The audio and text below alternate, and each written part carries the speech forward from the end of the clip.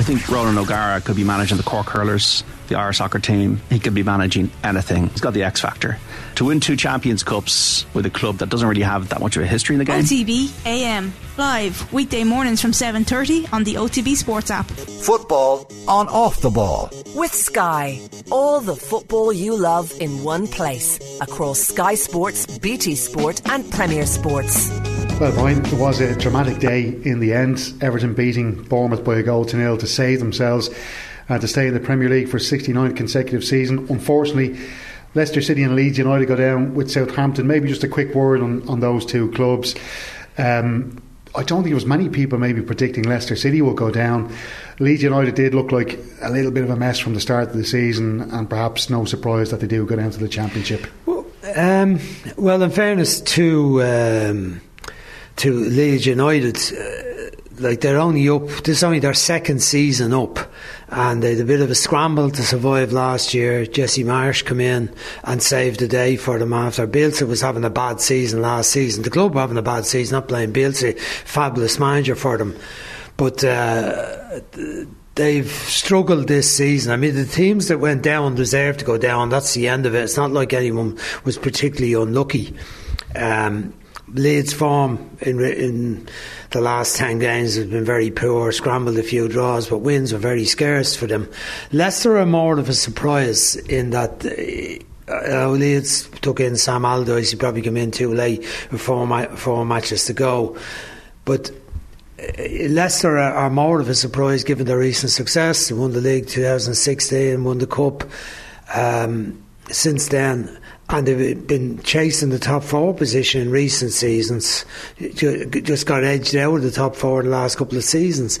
So you look at Leicester, everyone is half baffled. You're going, what happened actually? But it seems that some financial issues caught up with them, and there's been lack of investment in the team this year. Only Foyce was signed as a centre half in the summer. A lot of injury problems. Maddison had a very mixed season. Johnny Evans was missing for a lot of the season. Soyuncu lost form, and again, they can have no complaint at the end. It wasn't because of today that they were relegated. They just have conceded too many goals over the season and didn't fire some of the signings they made before last season, the previous season haven't worked out. The likes of Samara, Dyche, they haven't really worked. Some of the defensive players they signed. So there's a rebuild to be done at Leicester, but it can be a harsh time for people at the club, because there'll be jobs lost. Obviously, players will be put out of the club. I'd say there'll be players, discarded. If they can get fees for them, they'll take them, but they'll have to cut back on the wage bill, because I think they have one of the highest wage bills in the league, Leicester, although they're a club that we wouldn't associate them being with the traditional top 6. They have quite a high wage bill, so obviously they're going to have to cut that now seriously. But it's quite a downfall when you consider they've only won the title 7 seasons ago. Yeah, it's remarkable really, but you wonder, did Brendan Rodgers stay around too long himself? I think he saw, I wouldn't say he saw the writing on the wall, but I think he saw in the summer that it was going to be a tough season when he saw. I remember him saying last year that the team needed an overhaul, and they didn't really get that overhaul in the summer. And but it comes down ultimately to the players. They didn't do it. They weren't consistent enough, and they conceded too many goals. The managers get too much. They get too much praise when it's going well. They get too much criticism when it's not going so well. Brendan Rodgers did a fabulous job for Leicester in recent seasons. Ranieri did a great job, and he was there when they surprised he won the league. Brendan Rodgers won the cup and had them in contention for the top 4 a couple of seasons, finishing 5th.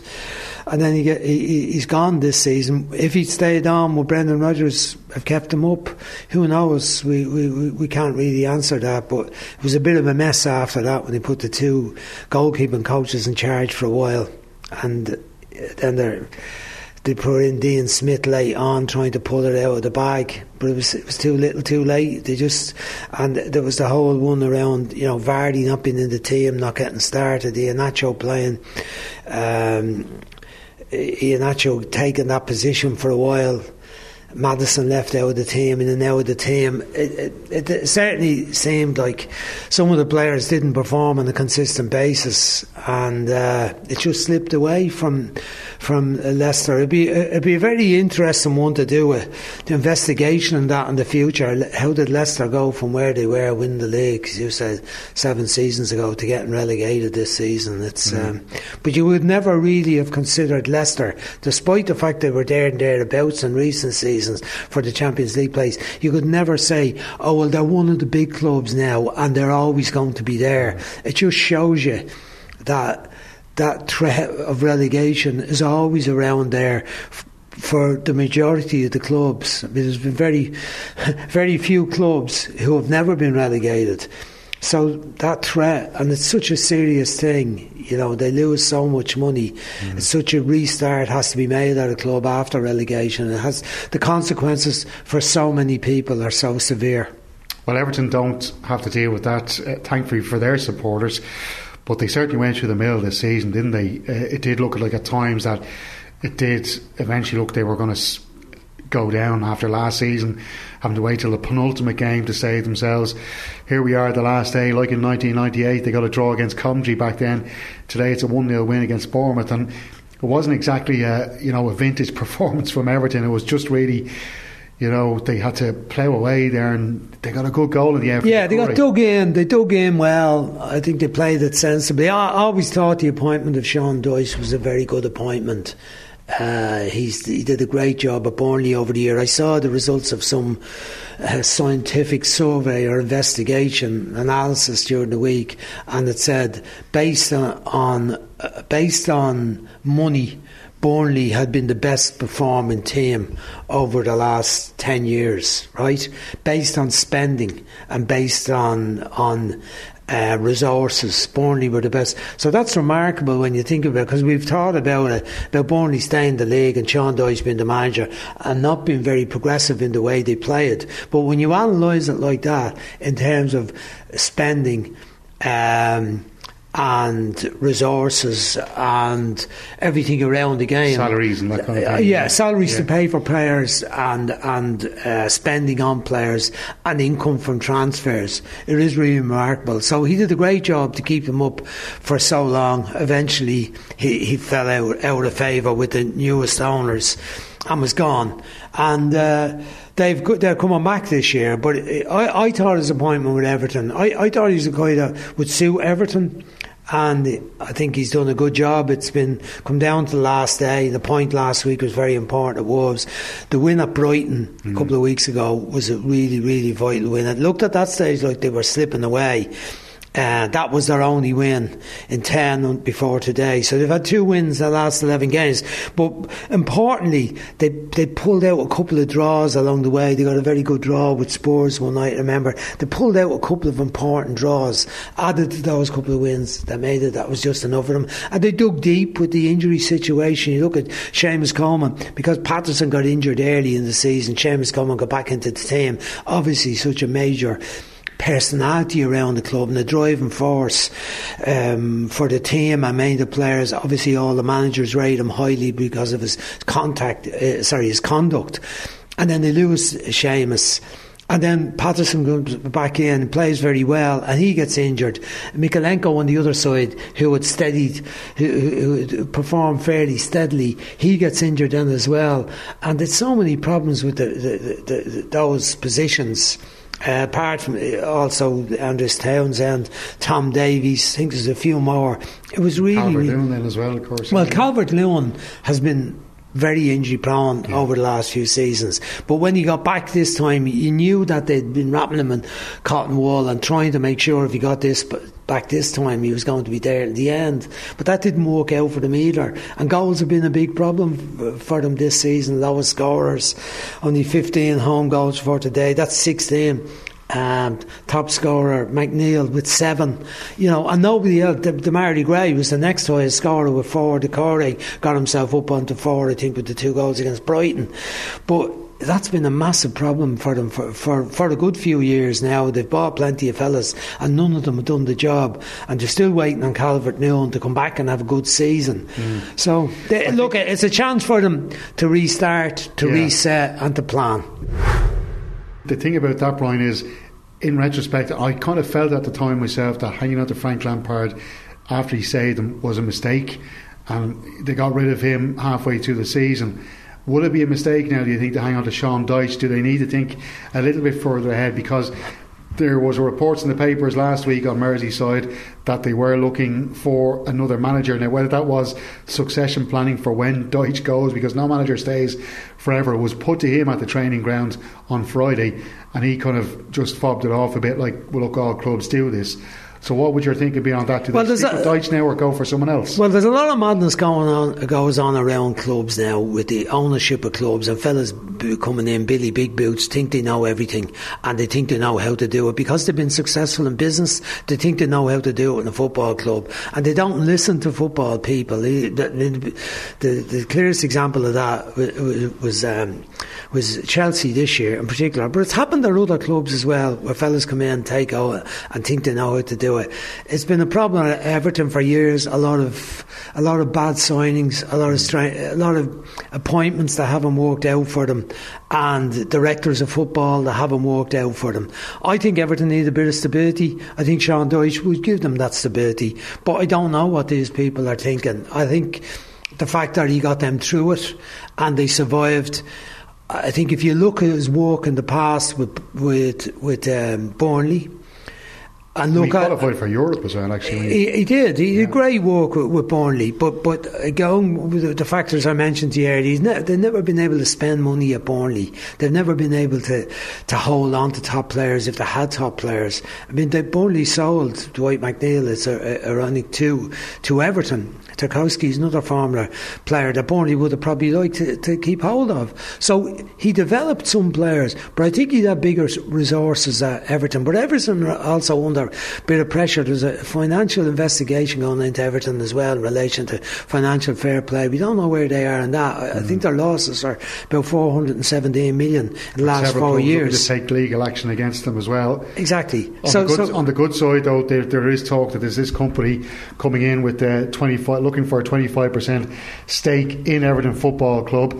That company is MPL, sorry, I forgot, the MSP Sports Capital, looking for a 25% stake. And then you look at the Bramley-Moore Dock, the stadium is going to be built there. They move in there after next season.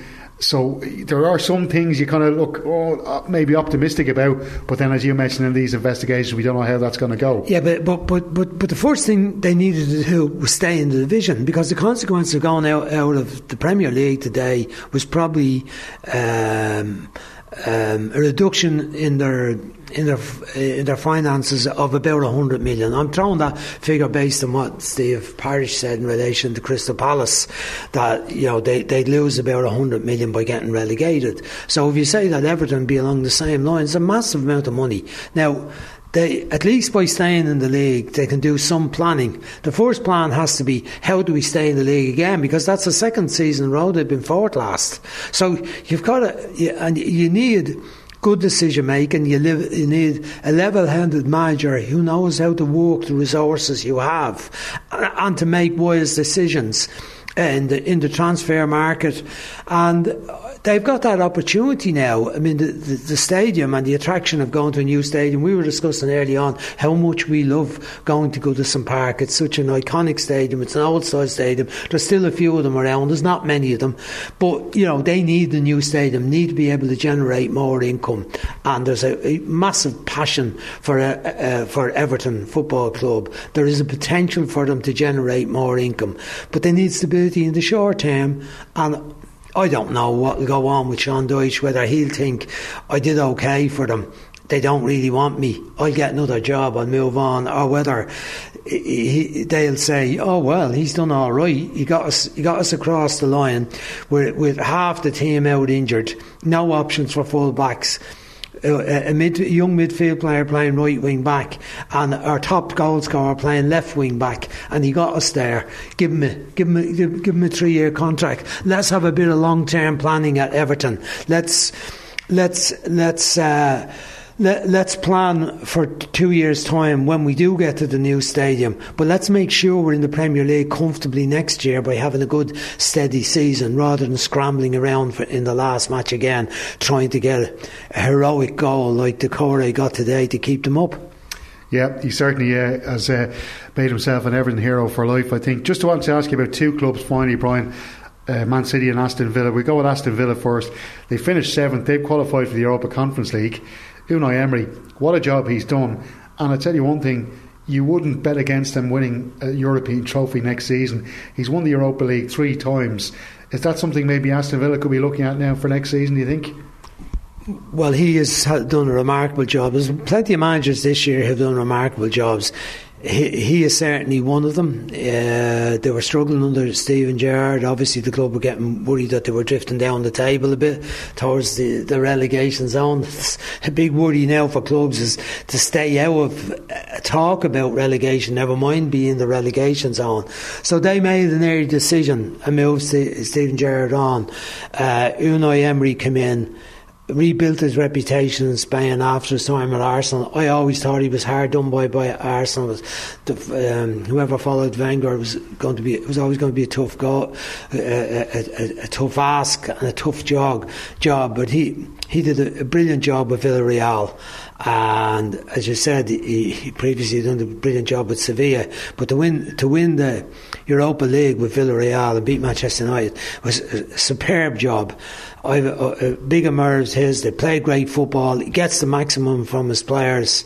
They look like they're in good shape as a club. And Aston Villa are a club with huge tradition, previous European Cup winners. So they are in good shape. And I'm sure they will have money to spend this year. He'll be able to look at the market now and say, from his knowledge of the Spanish game, probably pick up a couple of, let's say, relatively cheap, good players, because he's been good at that. So all compliments to him and his players. They've had a really good season and finished, above some of the more featured clubs with the bigger monies, the likes of Spurs, the likes of Chelsea, finishing further down the table than Aston Villa. Well, finally then on Manchester City, Brian, they're the champions. They're now going for a treble. First up, well, Manchester United in an FA Cup final. I don't think many people could say that they think United will stop them, but you never know in a cup final match. And then it's Inter in the Champions League final. Can either of those clubs, do you think, stop Manchester City from winning a treble? Because it does seem a lot of people are kind of saying the treble is done. It's on, but when you hear some of the talk around it, it's not that so. There's not still so 2 matches to go, isn't there? That's not so easy. Manchester United, obviously early in the season, they got a hiding Manchester City, beaten up, got out lucky at 6-3, I think, but they turned that around, and the improvement was remarkable under Ten Hag over the season. I think they have a chance in the final. They'll obviously want to do it. They've used a lot of the same players repeatedly. There hasn't been a massive depth in the squad at Manchester United. You say, well, all the players are fresh. The best players have played an awful lot of games, and you wonder, have they a little bit left in the tank for this big game? Whereas the Manchester City's, although Pep has been very clever in his use of players, and I would think a lot of players have been kept fresh. I didn't see the lineup actually today, but I'm sure that there's a lot of players kept, just as we saw the last midweek game. They only used 1 or 2 as what I'd call his best 11. So they will come into that match fresh against Manchester United. But on the day in the cup final, Manchester United have quality. It's not a Wigan versus Manchester City situation. It's Manchester United, a derby match with the quality they have. I give Manchester United a better chance of beating Manchester City than I would give Inter. I don't think Inter have enough. They'll be strong and compact and breaking hard from midfield, and Zeko will want to put one over on his old club, I'm sure. Lautaro, Martinez, a threat in the front position. They've got good players in the midfield, got strong defenders. The wing backs are very good players. The Marco on the left hand side and Fries on the right. I can see Inter making it awkward for them, but I think City will beat them. But I think Manchester United have a bit of a chance. So the treble is not done yet, Brian. No, it's not done. And I don't think Manchester City supporters in their heart believe it's going to be easy against Manchester United. I think the impression they have is we'll be able to be Inter handy enough. But with the history of Italian teams, I don't think it'll be that easy. But I think Manchester City will win the final in Istanbul. Thanks very much, Brian. Great season. A couple of more exciting games still to go. For sure. Football on Off the Ball. With Sky, all the football you love in one place. Across Sky Sports, BT Sport and Premier Sports.